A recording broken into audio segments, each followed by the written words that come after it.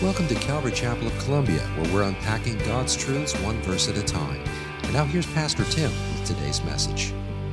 If you have a Bible, turn with me to Ephesians chapter 2. Ephesians chapter 2. If you need a Bible, raise your hand. We'll make sure you get one. Just put your hand up in the air. We'll have some people rush you a Bible. We want you to have the Word of God in your lap. We are continuing the verse-by-verse study through the book of Ephesians, which I've entitled Rags to Riches, and rightly so, I believe, because no matter who you are, we've all been born estranged from God, fatherless orphans, really, who were completely spiritually bankrupt.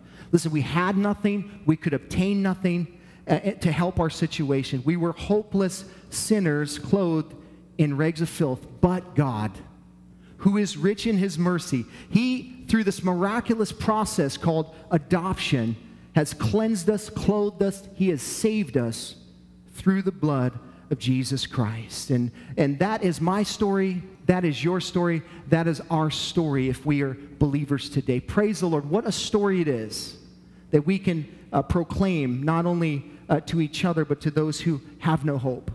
It is truly an incredible, incredible book that is going to illustrate powerfully all that God has done. And I'll tell you what, the first chapter of Ephesians has set the pace, set the course for what we will continue to consider throughout the book. It is deep and rich, full of all kinds of theological truths, man. And I am excited every week to come and share what God has shown me through my study. And this week is no different from last week or the week before. It is so exciting. God has done incredible things. And what I'm finding more and more as I continue to sit at the feet of Jesus, as I read the Word of God, that, God has done everything. Like there isn't a great amount of work you have to do. Really, you have to do nothing. He's done it all. And if you will just allow Him to work in you and through you, you will see incredible results. It's simply a matter of surrender and dying to yourself. That's really what I think the collective book of Ephesians is all about. It's about what God has done, what He has given us, and the fact that we can rest in His finished work on the cross. So if you missed any of that, you can pick it up on our website, www.cccolumbia.org, or you can check it out on our podcast. As we come to Ephesians chapter 2, we come to yet another phenomenon, which changes everything for you and I. It is called grace. Now, we know it as unmerited favor, and that is an appropriate definition for the word in simplistic terms, but I want to go a little deeper with the word. It means far more than that. And in fact, in the Hebrew, it's the word hain. It describes a camp of protection or a graceful and precious place of freedom, compassion, and beauty.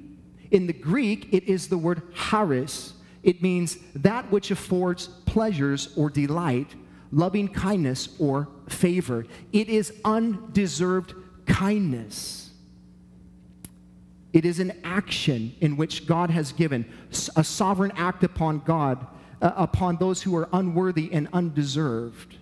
I like the way that early 20th century theologian Benjamin Warfield said, how he defined it. He said, grace is free, sovereign favor to the ill-deserved. To the ill-deserved. I like that. I think it's accurate. Grace is free. It means you can't buy it. You can't earn it. It's free. It's a gift to you and I. Therefore, you have to receive it. It's not something you can do to get it. God has given it, and therefore you have to receive it. How has He given it? By way of sovereignty. What does that mean? He can give it to whoever He wants, whenever He wants. That's what it means. Oh, well, who is He giving it to? He's given it to everyone. How do we know? Because the Bible says so. John chapter 3, verse 16, you know the verse. For God so loved the world that He gave His only begotten Son, that whoever believes in Him shall not perish, but have everlasting life. He goes on to say that He did not send His Son into the world to condemn the world, but in order that the world might be saved through Him. So God has given us this common grace who has a face. His name is Jesus, and he has given us every person that has ever lived this common grace, Jesus Christ. But more specifically, God has given his grace to you. To me? Yeah, to you. It's Ephesians chapter 4, verse 7. But grace was given to each one of us according to the measure of Christ's gift. What does that mean? That means that every one of us has been given God's grace. There's not one single person that doesn't have his grace. The issue becomes whether we receive it or not. It's a gift. And so if I come to you and I try and deliver to you a gift, if you don't receive it, then you don't have the gift, do you? It's not that I haven't extended the gift to you. It's simply that you haven't received it, okay? But if I receive it, then I have it. It's offered, and it's continually offered over and over and over again.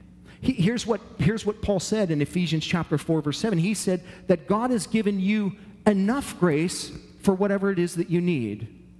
You know, his grace is sufficient. He said it a little differently as it related to his own personal story with the Lord. But God has given you enough grace to outweigh your sin. His grace is enough for you. Whatever you've done, he has given you more grace than what you've done. He has outweighed it. The scale is tipped, right? There's more grace in your bucket than there is sin. You can't out-sin the grace of God because he gives you the measure in which you need. Praise the Lord for that. He has done these things for us. That's why Paul wrote in Romans chapter 5, verse 20b, he said, "But where sin increases, grace abounded all the more." Praise the Lord for that. You can't out-sin God's grace. Listen, are you thankful for that this morning? I am so thankful for that. When sin showed up, God's grace showed up the more. I'm calling this message, Grace Changes Everything. Grace changes everything. It is a game changer. Think for a moment with me what the world would be like without God's grace.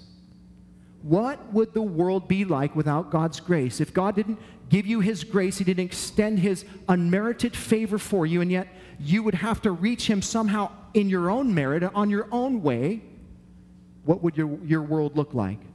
We would all be desperately lost. We would all be desperately lost. It would be an hopeless situation. We would get what we deserve. What do we deserve? We deserve wrath and condemnation. That's exactly what we deserve. There's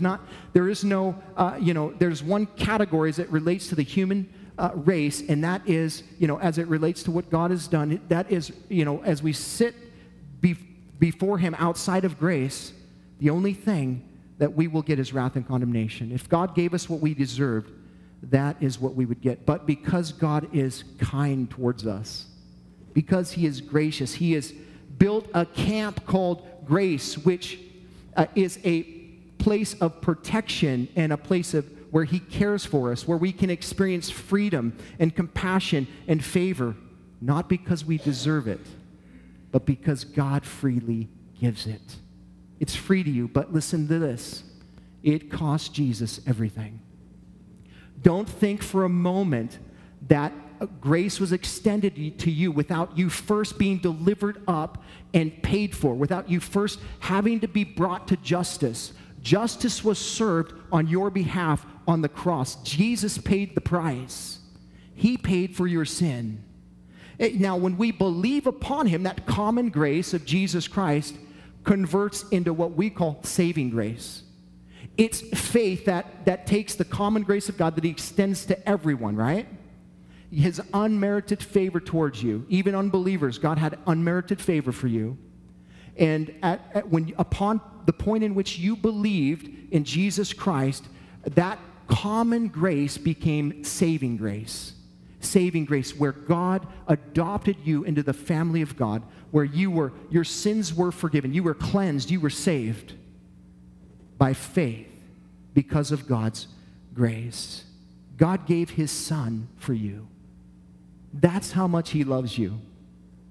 I love the old hymn by John Newton, Amazing Grace. The words are so apropos for what we're studying today. Amazing grace, how sweet the sound that saved a wretch like me. I once was lost, but now am found. 'twas blind, but now I see. Jesus Christ has, because of what he's done on the cross for you, you have been extended not only common grace, but you have been given saving grace. Thank you, Lord, for that. Someone once said that only those who truly are aware of their sin can truly cherish grace. You know, sometimes we don't necessarily consider the grace that God has given us, but when we look ourselves in the mirror and we really see who we are, that's when we truly appreciate God's grace. We say like, oh, Lord, how could you love me? How could you, look what I've done with my life, Lord. Look how I've lived. I've turned my back on you. I've done all these things. And you know what the Lord says to you? My grace is sufficient for you. I love you. I want to be in relationship with you. I will pay the price for you. And he did through his son. You can't truly appreciate what God has given you until you are first faced with who you really are. That is the first step in salvation, folks. Lord Jesus, I am a what? Sinner.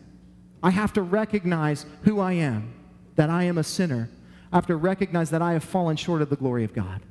And then I recognize the grace that was given for me, and I put my faith in him, Jesus. And all of a sudden, my world changes. Why? Grace changes everything. Without grace, there is no cross, folks. Without grace, there is no hope. But through grace, your entire life changes. That is what we're going to consider this morning. Paul wants us to understand that in the first 10 verses of Ephesians chapter 2, grace changes everything. And this is illustrated in 4 points, and I have them up here for you to write down. The first point that we'll consider is why we need God's grace, found in verses 1 through 3. Then we will consider how God's grace works for us in verses 4 through 7. How God's grace works in us in verses 8 through 9. And finally, how God's grace works through us in verse 10. Let's consider first why we need the grace of God. Look with me at verse 1 there, and it says, and you were dead in the trespasses and sins in which you once walked. Now, if you have a King James version, God bless you, and a New King James version, your version says, and you he made alive who were dead in trespass and sins in which you once walked. But notice that in your Bible, the words he made alive are in italics. Why? Because they weren't in the original text. That's why it's in italics. It's stating to you in your Bible that this was not in the original text. Why is it in there then? What are they doing? Well, the translators are just simply trying to bring, to make it clear exactly what God has done for you. It doesn't change the Word of God, but it was not in the original manuscript. That's why they note it as such. You know, when you find things like that in your Bible, you should look at the footnotes and see what that means. But that is why it is in italics. The accurate translation is rendered in the ESV, and you were dead in the trespasses and sins in which you once walked. Now, Paul immediately gives us the why to the what. The what is grace. The why is because you were dead in the trespasses and sins in which you once walked. You were dead. Now, who's he speaking to? You. He's speaking to you. Who? Me? Yeah, you. All of you. Now, contextually, he's speaking to those believers in Ephesus, but this applies to all of humanity. Every person that has ever been born has been born spiritually dead. We are dead. You are not physically dead, obviously. You're breathing. But in the Garden of Eden, when God created man, he created us in 3 beings, body, mind, and spirit. And what happened at the fall of man is when Adam and Eve sinned against God, immediately they experienced spiritual death. The Spirit of God was dead in them. They were dead spiritually. Of course, they were dying physically and mentally. They were dying, but they were dead spiritually immediately. And every person that has ever been born on the face of the earth, aside from Jesus Christ, has been born under the headship of Adam. That means that you and I are born spiritually dead. You're only 2/3 of a person. You need the other third. You need the Spirit of God within you. He needs to breathe his life in you. If you are dead unless he has made you alive. And the way that he makes you alive is by grace through faith in Christ.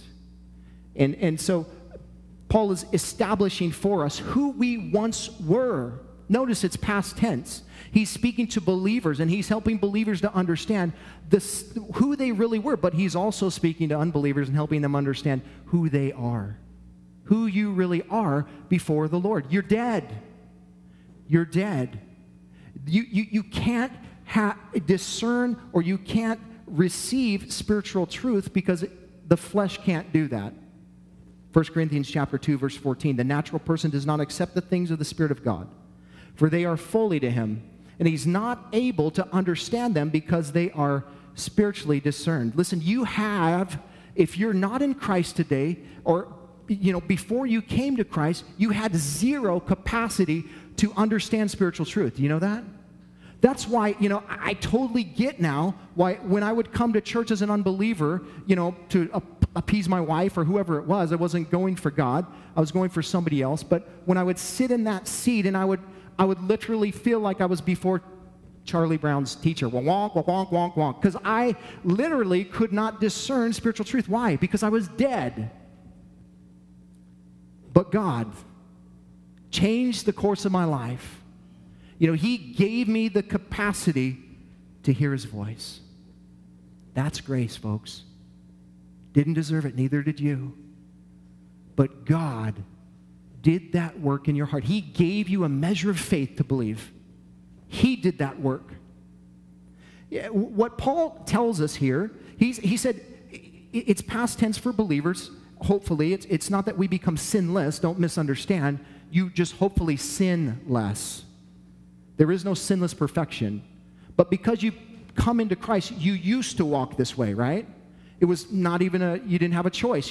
That's the way you lived your life. Now, you walk hopefully on the path of righteousness, and you maybe stumble along the way, right? But before, you were falling down the entire time. What he wants you to understand is that you were dead in the trespasses and sins that you once walked in. What a trespass literally means to cross the line. Imagine there is a line drawn, and you look at that line like a little kid does, right? And you toe the line at first, and then you go, step over it. And that's what we did spiritually speaking. No one taught you that. You were born that way. You were born to cross the line. Doesn't matter what line it is, you were born to cross it. As parents, as you're raising your kids, you need to understand that. Your kids are born to cross the line. They're spiritually dead if they haven't come to Christ. So, you can have some outward conformance, but you want to have an inward change, right? You want them to be transformed so that they understand, I don't want to cross the line anymore because that line is God's line. I don't want to do that anymore. To trespass literally means to willfully rebel against God. To sin, we know what the word means. It's a term that literally means to miss the mark. Like there's a bullseye and you've totally missed it. The idea is that you and I have fallen completely short. We didn't hit the paper, folks. We didn't even come close to hitting the target. We've completely missed it as it relates to what God has done. Why? Because we're spiritually dead. Sinners sin because they're sinners. They don't become sinners when they sin. They're already sinners, and that's why they sin, you see? A liar doesn't lie because let me think about this for a second before I mess myself up. A liar doesn't lie because when he lies, it doesn't make him a liar. He becomes he's a liar, and therefore he lies. Man, I'm totally messing that up, but you get the point. It's so hard in my mind to comprehend, but that is the truth. The reality is, we are totally depraved people. Totally depraved people. We are people that are not good. And I know that hurts people's feelings to hear that, but that is the truth. We are spiritually depraved people. We have no capacity to not only do the right thing, but we don't even want to do the right thing. We don't have the desire to do the right thing. That is what how dead people respond to God, through depravity, through trespass, through sin. Now, this brings up an interesting point. Just how dead are we? How dead are we? This is one of those theological discussions that people have, and they say, man, there is one side of the camp that will say, you were so dead that you couldn't respond to the gospel at all. Therefore, God had to come and regenerate you before you could even believe. So God did the saving work upon your heart before you even came to that place. Now, the other side of the camp is this, that, God has, although we are sinful people, God has still given us enough good that we can choose Him and that we can walk upon His path. I think both of them are incorrect. I think they both err. And here's why. Because although we are sinful people, God is a gracious God. And the Bible tells us, Romans chapter 12, verse 3, that He has given each of us a measure of faith. So although we are spiritually dead, although we have no capacity, we have no desire, God has somehow, and I can't explain it to you, but He has somehow put within you, given you the capacity to respond. But you have to understand that He has done the work already in you. He's already done the work. I like the way that David Guzik said it. He said, this touches one of the most controversial areas in theology. In what manner or to what extent is a person dead before conversion? Must a person be converted before he can believe, or can there be a prior work of God to instill faith that is still short of conversion? Those who argue that man must be regenerated before he can believe like to say that a dead man cannot believe. This takes the particular description further than intended to say that unredeemed man is exactly like a dead man, because a dead man also cannot sin. Makes sense, right? If we're going to take the extent of describing ourselves as completely dead people that can't respond to God at all, then therefore dead people can't do a lot of other things too. Namely, sin. Dead people also couldn't sin. So what is the true meaning of that word? And that's what he gets to. He goes on, he says, we err if we think that dead in trespasses and sins says everything about man's lost condition. It is an error because the Bible uses many different pictures to describe the state of the unsaved man, saying he is blind in 2 Corinthians 4, 3-4, a slave to sin, Romans 6:17, a lover of darkness, John 3:19-20, sick, Mark 2:17, lost, Luke 15, an alien, a stranger, a foreigner, Ephesians 2:12, and also verse 19, a child of wrath, Ephesians 2:3, under the power of darkness, Colossians 1:13. Therefore, in some ways, the unregenerated man is dead. In other ways, he is not. The bottom line is this, folks, that we know that the Bible says this, John 6:44, no one can come to me unless the Father who sent him draws him. That is the truth. But the Bible also says in John 1:12-13, but to all who did receive him, who believed in his name, he gave the right to become children of God, who were born not of blood, nor of the will of the flesh, nor of the will of man, listen, but of God. God has to draw you. You can't come to Christ unless the Father draws you. At the very same token, you must receive him. You must receive him. That is the only thing you must do. You have to respond to what he's already done. No one will stand before God on Judgment Day and say, this is your fault. You did this to me. God has extended the hand of grace to every person. He has given you the capacity to understand who he is. And he's waiting for you to respond. And no response is a response. No response is a response. If you haven't responded to the grace of God today, then may today be the day that you do. Because what Paul is saying is that you were hopeless. There is no hope for you. But God sent his Son for you. He loves you and he wants to save you. But you have to respond to it. Paul goes on to further define for us what this rebellion and failure looks like. Look at the second part of verse 2. He says, you were following the course of this world, following the prince of the power of the air, the spirit that is now at work in the sons of disobedience, among whom we all once lived in the passions of our flesh, carrying out the desires of the body and the mind, and were by nature children of wrath, like the rest of mankind.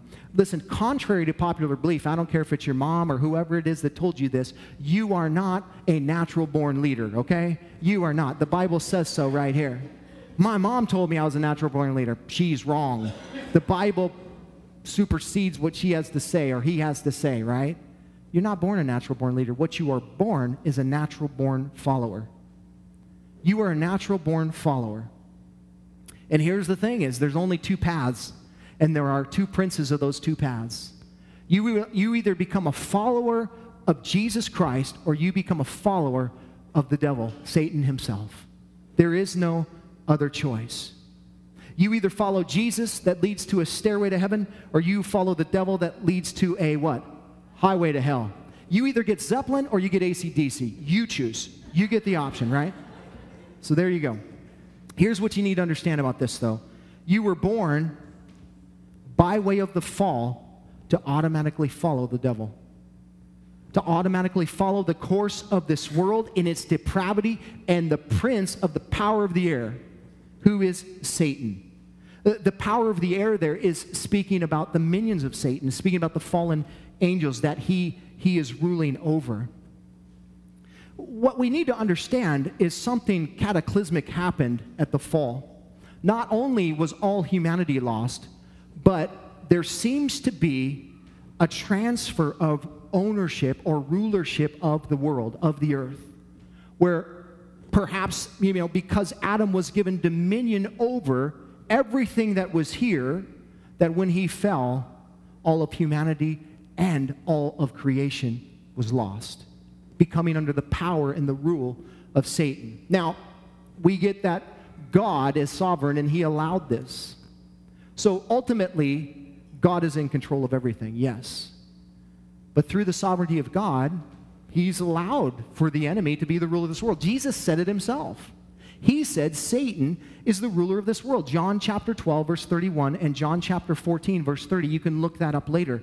Jesus himself said it. You want to argue with me about it? No, argue with Jesus about it. That's what he said. He said the devil is the ruler of this world. However, when Jesus Christ died on the cross, he bought back all of humanity and all of the earth. And in fact, there's a point in which the book of Revelation, where there is a title, there is a scroll that's given, and the only person that's worthy to open the scroll is Jesus himself. Why? Because he was crucified for the sins of the world. He paid the price to buy the world back. And when and many believe that scroll is the title deed to the earth that was lost by Adam and Eve. Could be. But here's what we do know. We were born as a result of that fall we began to follow the devil. Now, you probably didn't do rituals at your house or anything like that, but listen, immediately you became a son of disobedience. You became a son of disobedience, a daughter of disobedience. How do we know? You ever seen a little child, tell their parents no? Were they taught that? No, that's part of their nature. That is part of who they are. They are born that way. And so every person that has ever, been born apart from Jesus has been born under this curse. And your motto for following that path is still, kill, and destroy. That's who the enemy is. You deal with those three enemies: lust of the flesh, lust of the eyes, the pride of life. Those are the things that that is the path that you were on when you're born. It's a sad state. And we see this in the world today. We can see the evidence of the sons of disobedience, can we not? As we continue to watch our world just fall apart. We watch evil continually rising. We see, people, killing other people. We see people robbing other people. We see people destroying other people. It's in the cards. You're a follower of the enemy. Jesus said to the Pharisees, "You are of your father, the devil." Man, what a dagger in the back of somebody who thinks they're righteous. And Jesus says, oh no, you are of your father, the devil. There is only one way to be righteous. There's only one way to be a follower of Jesus, and it's by grace through faith in him. It's the only way.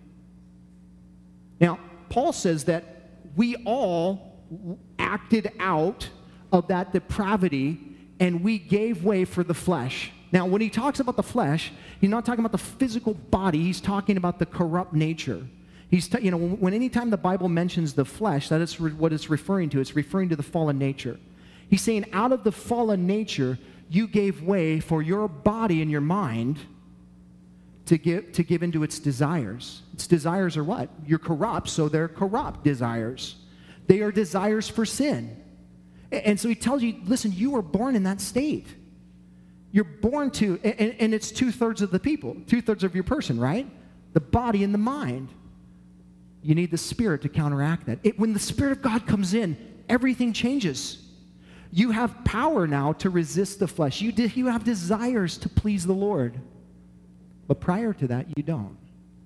Prior to that, even religious people who seem to be really good, moral people, listen, they're self-serving. They're self-serving. There's pride. There's something there that will not allow them to bow their knee to Jesus Christ. And so the Lord would say, listen, you're just as corrupt. You may have grown up in a Christian home, and you might feel like, well, I don't really have a big story, and you just go to church, and you've been doing this all your life, and you think, like, I've always kind of been a good person. You're not a good person. I don't care what kind of, you could be part of the Thacker tribe. Doesn't matter. Doesn't matter how you grow up, right? Has no bearing whatsoever about who you are. You are I can't remember what my cousin calls it, but a disgusting, vile creature. You are. Sorry, but that's the truth. You need Jesus. You can be morally good on the outside, but you are completely corrupt before God on the inside. Your best works are filthy rags before the Lord, the Bible says. You need Jesus. Paul says that we manifested this corrupt nature through our body and mind. We allow that. And therefore, we were born by nature children of God, right? No, children of wrath. You were born a child of wrath. Contrary to popular belief, every person that is born is not a child of God. You're a creation of God. You are not a child of God. You become a child of God when you accept Christ. Before that, folks, you are a child of wrath. You are a child of wrath, and you will experience his wrath. What is that?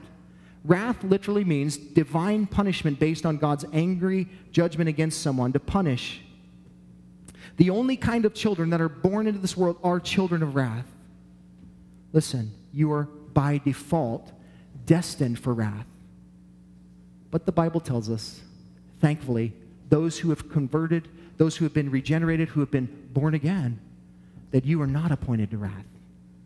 That God has saved you from that. Why? Because Jesus took your wrath.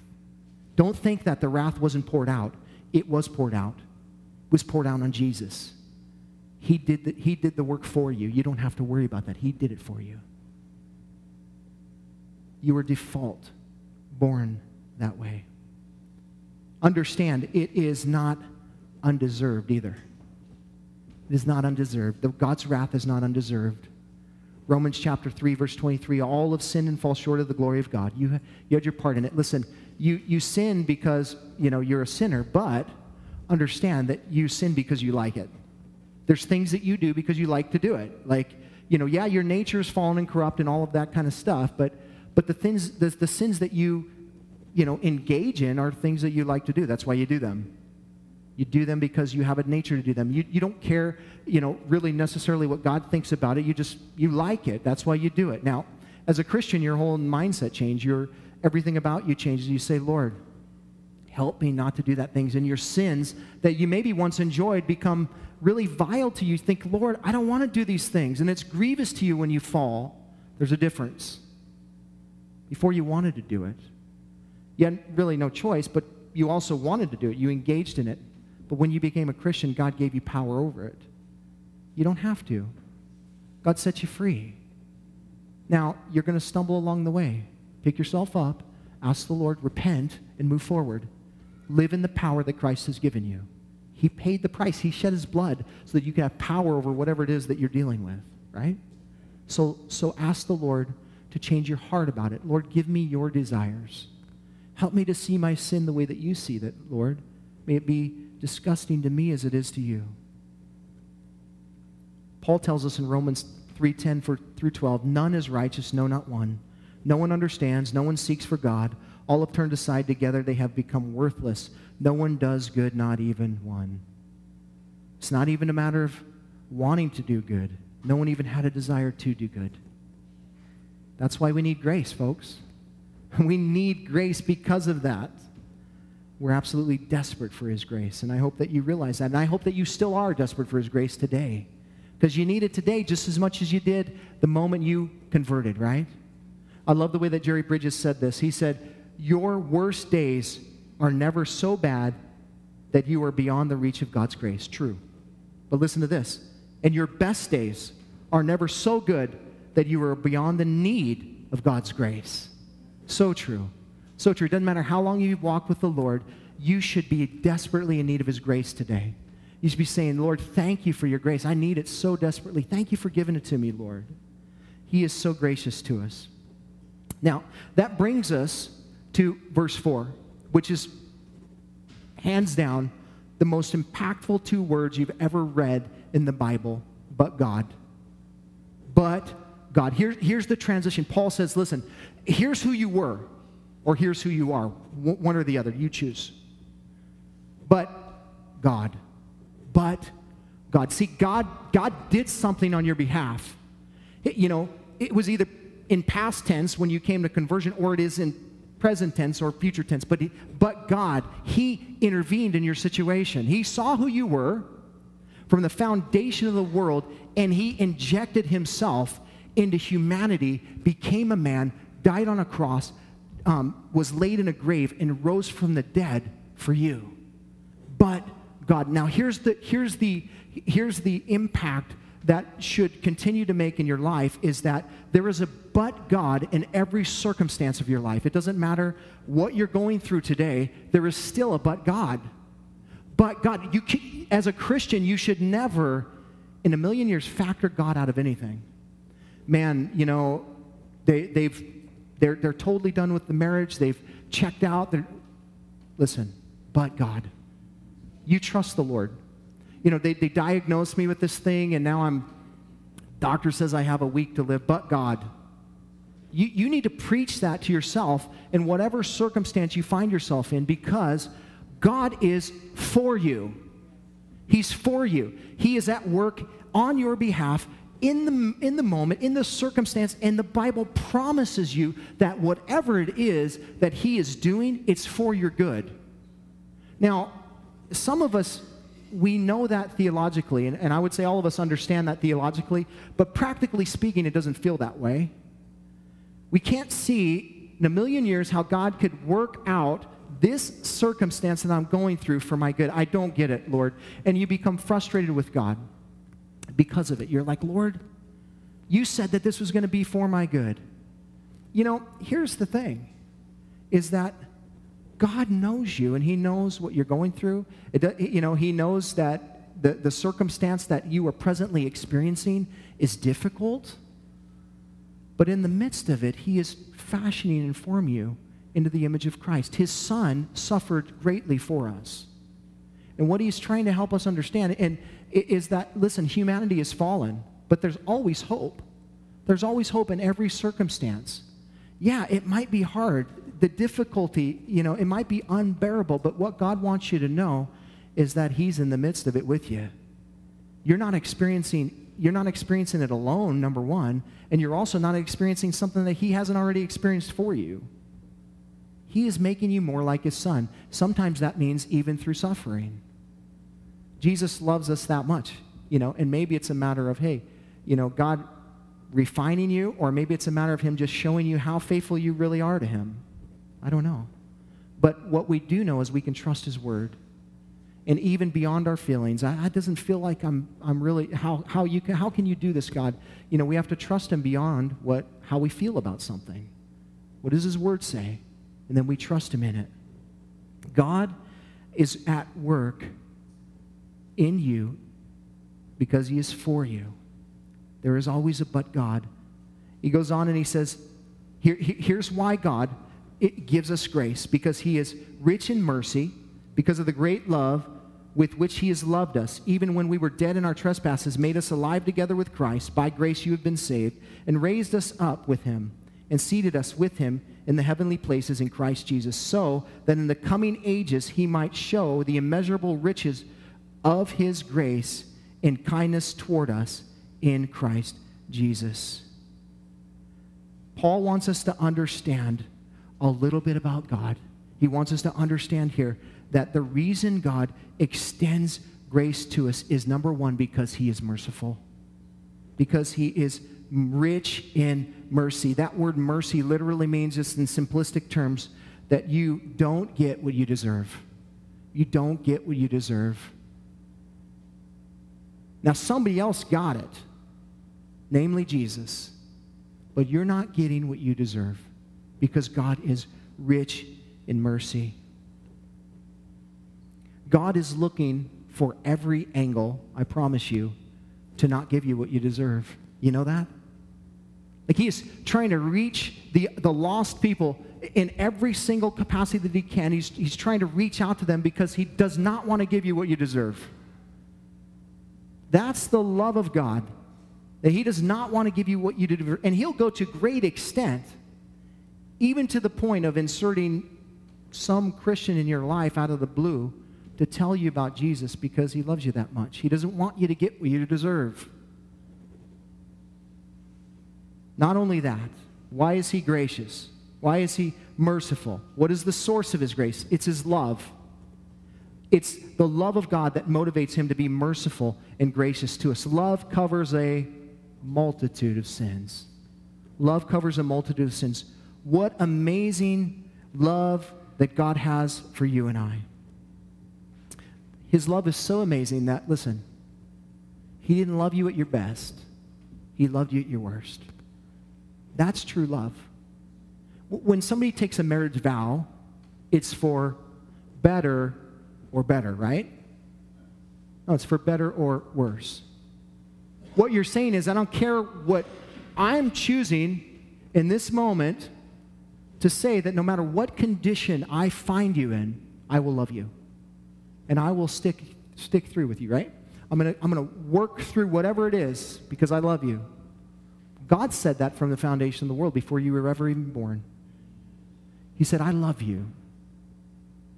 I love who you were before I love who you are.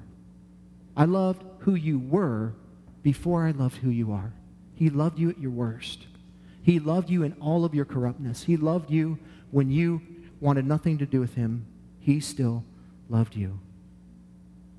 God is not waiting for a better version of you to love.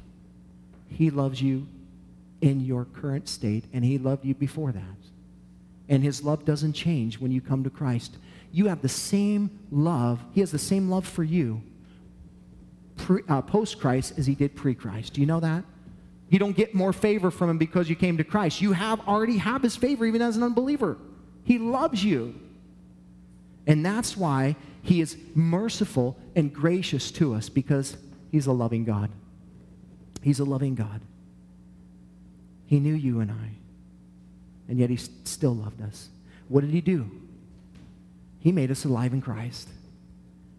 That phrase right there, made alive in Christ, literally means you were regenerated, you were born again. By grace, through faith in Jesus Christ, God caused you to be born again. You were dead, and now you are alive. Listen, in Christ.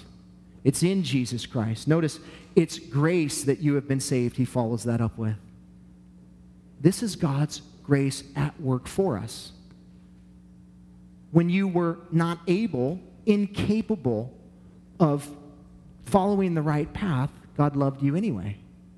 And he extended his hand of grace to you. Therefore, you become what? A trophy of grace.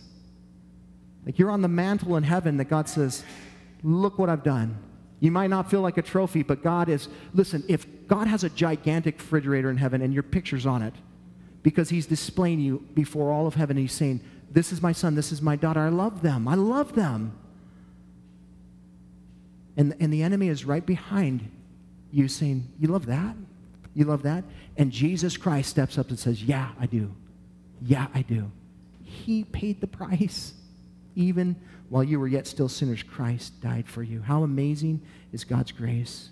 You were made alive in Christ by grace through faith. Now, notice not only that, but then you were seated in heavenly places. Positionally, right now, if you're a believer, positionally, you were seated in Christ in the heavenlies. Now, practically, you haven't gotten there yet. But the way that God sees it, you're already there. Positionally, you are seated in Christ. So whatever Christ has, you have, because you're seated with him. Where's he seated? He's seated in the place of honor. He's seated at the right hand. Therefore, he has extended to you what he's been given. This is the whole point of the book of Ephesians, is that you understand the riches that you've been given in Christ. Why do we have riches? Because we're in Christ. Well, what does that mean? That means that we are adopted. That means we are saved, we are justified, and we are glorified. This is already done for you. We're not waiting to be glorified. God sees you as being glorified already. You're just waiting to make it happen. You know, the Bible tells us this is not our home. When we become a Christian, our citizenship is no longer here, it's in heaven. Why? Because positionally we are seated in Christ in the heavenly places. God sees you as that. I wonder if you saw yourself like that, if that would change anything. If that would change the way that you live your life. If you think like, wait a second, I'm seated in Christ. If I'm seated in Christ doesn't do this stuff. I better, I wonder how it would change. Christ loves people. I wonder how it would cause you to love people. What would it do if you were to continually remind yourself, I'm seated in Christ positionally. Let me live it out that way, Lord. Help me to act like I'm seated with Christ. What happened in this moment of conversion where you were born again is Satan's dominion is diminished. It's gone. He has no more power over you. You've gone from a citizen of this world to a citizen of heaven. God has taken you from being a child of wrath to a child of God. You were in Christ, and thus you have everything that Christ has. And what he goes on to say is, and this is something interesting, maybe you've never considered before, but do you know for all of eternity he will continue to unveil his grace to you? Oh, I thought we were going to know everything in heaven. Oh, listen, there's too much to know about God. You're not going to know. You're going to know as you were known, but God is going to continue to, you're going to be a learner of who he is for all of eternity. He's going to unveil his grace to you. And what is amazing, I think probably more than anything, is that you're going to see it displayed for all of eternity by the marks of the cross upon the body of Jesus Christ. He will be as he was crucified. Those marks will be on his body in heaven. And you will see him and you'll say like, Lord, your grace, Lord. How amazing is your grace. God went to work for you. God's grace is at work in you. Look at verse 8 and 9. For by grace you have been saved through faith. This is not of your own doing. It is the gift of God, not a result of works, so that no one may boast. In verses 4 through 7, we consider God's grace at work for us. Here we consider God's grace at work in us. Notice, for by grace. This is the catalyst for salvation, folks. It's grace first. Without grace, we have no faith because God would not have given us his Son, who is the manifest grace of God, Jesus Christ. Because God has given us grace, now we have something to believe in. We have a person to believe in. Somebody who physically, tangibly came to this earth, who gave up his body for you, who died and rose again from the dead. God has also given you the faith to believe. Now, this is amazing to me, because as I consider the concept of salvation more and more, I realize that it's really less and less about what I do in the process. It's everything about what God has done. Did you not read that? For by grace you have been saved through faith, and this is not even of your own self, of your own doing. You didn't muster up enough faith to believe in God. He gave it to you. I mean, I guess what I'm saying is if you don't feel special, then you probably don't understand it. Because God thinks you're so special that he not only gave you his son to believe, but then he also extended the ability for you to believe in him. And he said, here, believe. Now you can accept it or you can deny it. That's the reality of what he's given us. He's given us the capacity to either receive it or reject it. Why? Because it's a gift. Right? I can choose it or I cannot choose it, but if I do, understand it's all him, 100%. You didn't do anything. He did it all. He gave you his son and he gave you the ability to believe. Therefore, if you boast, you should boast in one thing, Jesus Christ. If you boast, you should boast in the God of heaven who gave his son for you and also gave you the ability to believe. Don't you dare boast about how good you are, how incredibly smart you are, how in tune to the Spirit you are. Listen, we're going to go on here, and he's going to say, again, even the things that you do are not of yourself. They're things that God created for you to do. It's not because you're super spiritual. It's because God is incredibly loving and merciful and kind, and he has extended in every opportunity for you to believe. And some of you, be it few, right? The road is few that lead, that the path is narrow, and there are few that find it, right? But the road to destruction is wide, and many go that way. The choice is yours. But if you do believe, understand this, that it's all God, 100%. He did it all. The only thing that you did was said, God, I received the gift that you've given me. Thank you.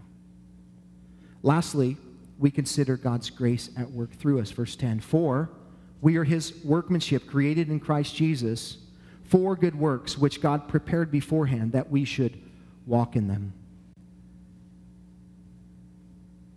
Grace leads us home, folks. It leads us home. It puts us on a path to reveal who we are. Who are you? You're his workmanship. You're his workmanship. That word there in the Greek literally means you are his poem. You are his work of art. You are his masterpiece. Listen, Shakespeare has nothing on God. You are an incredible display of poetry, of art before the Lord. You're his masterpiece. You are uniquely written in the blood of Christ, folks. That is how God made you his masterpiece. You know, I was thinking about this. When you guys ever watch those restoration shows, you know, old houses, old cars, old whatever it is, and, you know, you see somebody take something that is really literally a hunk of junk, right? Probably completely not really worth anything, right? And they take it and they make it something incredible. You're thinking, is that the same piece of furniture that they found in that barn that was all dilapidated and, you know, and everything? Or is that the same car that they had that was all rusted out and holes in it, no interior or anything? Oh my, you know, listen, that's what God has done in your life. You know, you are completely 100% restored in Christ as it relates to God. But here, while we're walking it out practically, we are living out that restoration process where God is just continually sanding us down, polishing us here, painting us up here, where he is fashioning us and making us into the image of Christ. And he's proud of what he's doing. Listen, he's super proud of what he's doing. And the reality is that it cost him. You think about what it cost him, you think like, wow, I'm not worth that, but he thinks you are.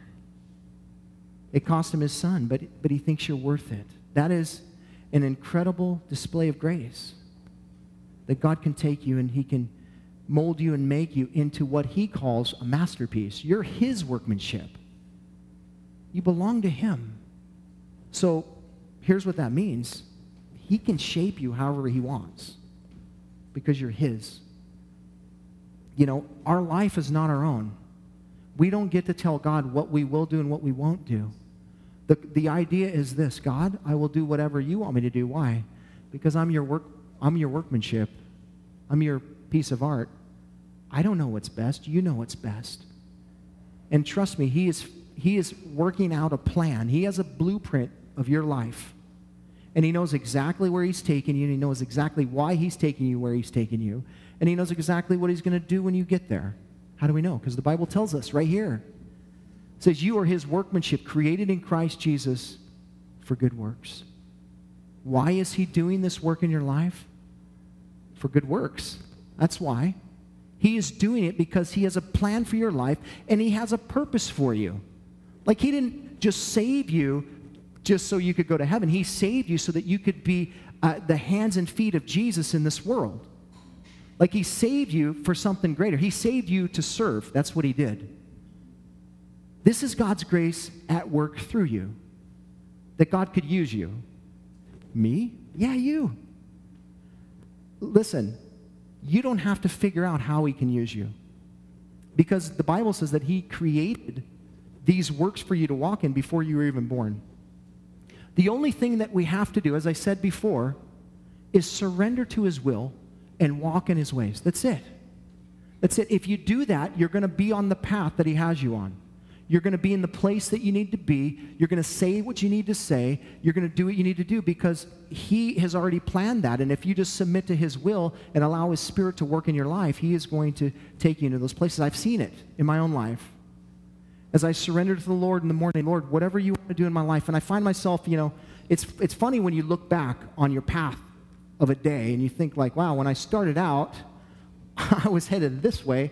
Not that I don't have any plans when I wake up, but, I was headed this way, but the Lord diverted me over here, and I had this conversation with this person. What an incredible thing that God did there. And, you think like, wow, thank you, Lord, for allowing me to do that. Did I create that? No, he did. When?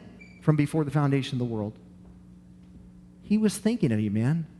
He was thinking about who you would become and how he could use you. So, I'm going to put Tim here and this day, and I'm going to have him do this thing. And that goes for you too. What you need to understand here is that you are saved for good works, not by good works. It's not because you did anything good that you were saved. God saved you for good works, and your good works are a display of your salvation. James says it, show me your faith, I'll show you my works. What does that mean? That means that faith and works go together, right? If you believe in Christ, you're going to act like Christ. Jesus was mighty in word and deed, right? So will you be, if you're walking in him, you will be mighty in word and deed. You are saved to serve the body of Christ, folks. That is the reality. And, the question is, are you doing that? Are you fulfilling your purpose? Well, I don't know what to do. Well, ask the Lord. He created the good works for you to do. Listen, he wants you to do something. He's telling you right here that he fashioned and formed you for good works. And, it's not the good works of the past. We're not supposed to be living on old manna. Like, it's for the good works that are for today. What is it today, Lord? What is it tomorrow? What do you want to do tomorrow? It is literally, God has something for you to do every moment of every day. Lord, will I fulfill it? And sometimes, listen, it's just in the mundane, everyday, ordinary things that you're doing that God, shows up. That's the good work that he has for you to do. Don't miss it. Just be surrendered to him. You're his workmanship. He saved you so that you could walk in the works that he prepared beforehand. God has mapped it all out. Just surrender to that. Listen, here's how I want to close this morning. Is this: if you are here today and you've never accepted Christ, and you don't, you're thinking like grace sounds great, but until you experience it, it's not going to be great. So today I'm saying, hey, if you haven't done that, do that today. You come to Christ. You accept Christ in your life. Recognize, first and foremost, as the Bible says, that you're a sinner, that you need a Savior, that Jesus Christ is that Savior, that he died for you, that he rose again from the dead for you. Hey, listen, I can lead you through a prayer or whatever, but simply this: it is a simple declaration to God that you are in desperate need of him, that you want to be changed and transformed. You want to be born again. You want to be a new creation. And, the only way that you can do that is by believing in him. It's by grace through faith in Jesus Christ. It's a commitment to him. So you pray a prayer of recognizing that you're a sinner, that you need a Savior, and that Jesus is that Savior, that he died for you, that he rose again from the dead for you. and you put your hope in him today. And the Bible says all of heaven will be rejoicing because you will be born again. It's by grace through faith through Christ alone. Listen, without grace, none of that happens. Grace changes everything. Amen. Father, we thank you for your word this morning. We thank you so much, Lord, for doing all the work that you've done. Lord, as we continue to read through the book of Ephesians, Lord, we see just this incredible work that you have done. And more, I hope that we're seeing the volume of work that you've done, God. You've done it all.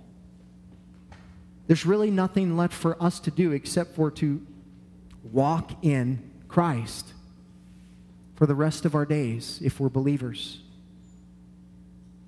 Lord, for some of us here this morning, we've lost the path. Not that we lost our salvation or anything like that, but we are off track, Lord. And we're wondering just, what it is that you're doing in our lives. And it's primarily because you're not doing what we want you to do, Lord. And I pray that you would just change the mindset this morning, that you would help us to surrender to your will. Nowhere in the Bible does it say that you will do whatever it is that we want you to do. You're not a genie in a bottle. You're a sovereign God who has created great works for us to walk in, and you have a plan for us, and we want to surrender to that plan this morning. Your grace changed everything in our lives, who we were, who we are, and who we will be. And so we ask you this morning, Lord, to just change our mind about this, that you would help us to surrender. And so if there's anyone here this morning that feels that burden on their heart, that, God, I don't feel you, I don't sense you, I don't know what you're doing, I'm just going to ask you this morning, just raise your hand and say, Lord, I want to surrender to you. And listen, there's no embarrassment in that. I want God to do more in my life. Lord, I'll raise my hand to you. I want to surrender more to you, God. If there's anybody here this morning that feels the need to say, God, I just want to recognize the great work of grace that you've done in my life, and I need more of it today, just lift your hand. I want to pray for you. No embarrassment. God bless you. God bless you. Anyone else? God bless you. It's just a simple surrender to the Lord. Thank you, Lord. Listen, if that's you, you just cry out to God and you just tell him, Lord, I'm surrendering right now all of my humanity to you. Get my logic out of the way, Lord. Get my emotions out of the way, Lord. Get my will out of the way, God, that your will be done. I surrender to you in Jesus' name. And Lord, for the rest of us, God, may you just continue to do a wonderful work in our hearts. May you just continue, Lord, to amaze us by the grace that you've given us. Lord, we love you. We thank you. We praise you today. In Jesus' name, amen. Thanks for listening. You can hear more of Pastor Tim's studies through the Word of God on our website, www.calvaryofcolumbia.org. Thanks again for listening, and we hope you'll join us again as we continue to study God's Word.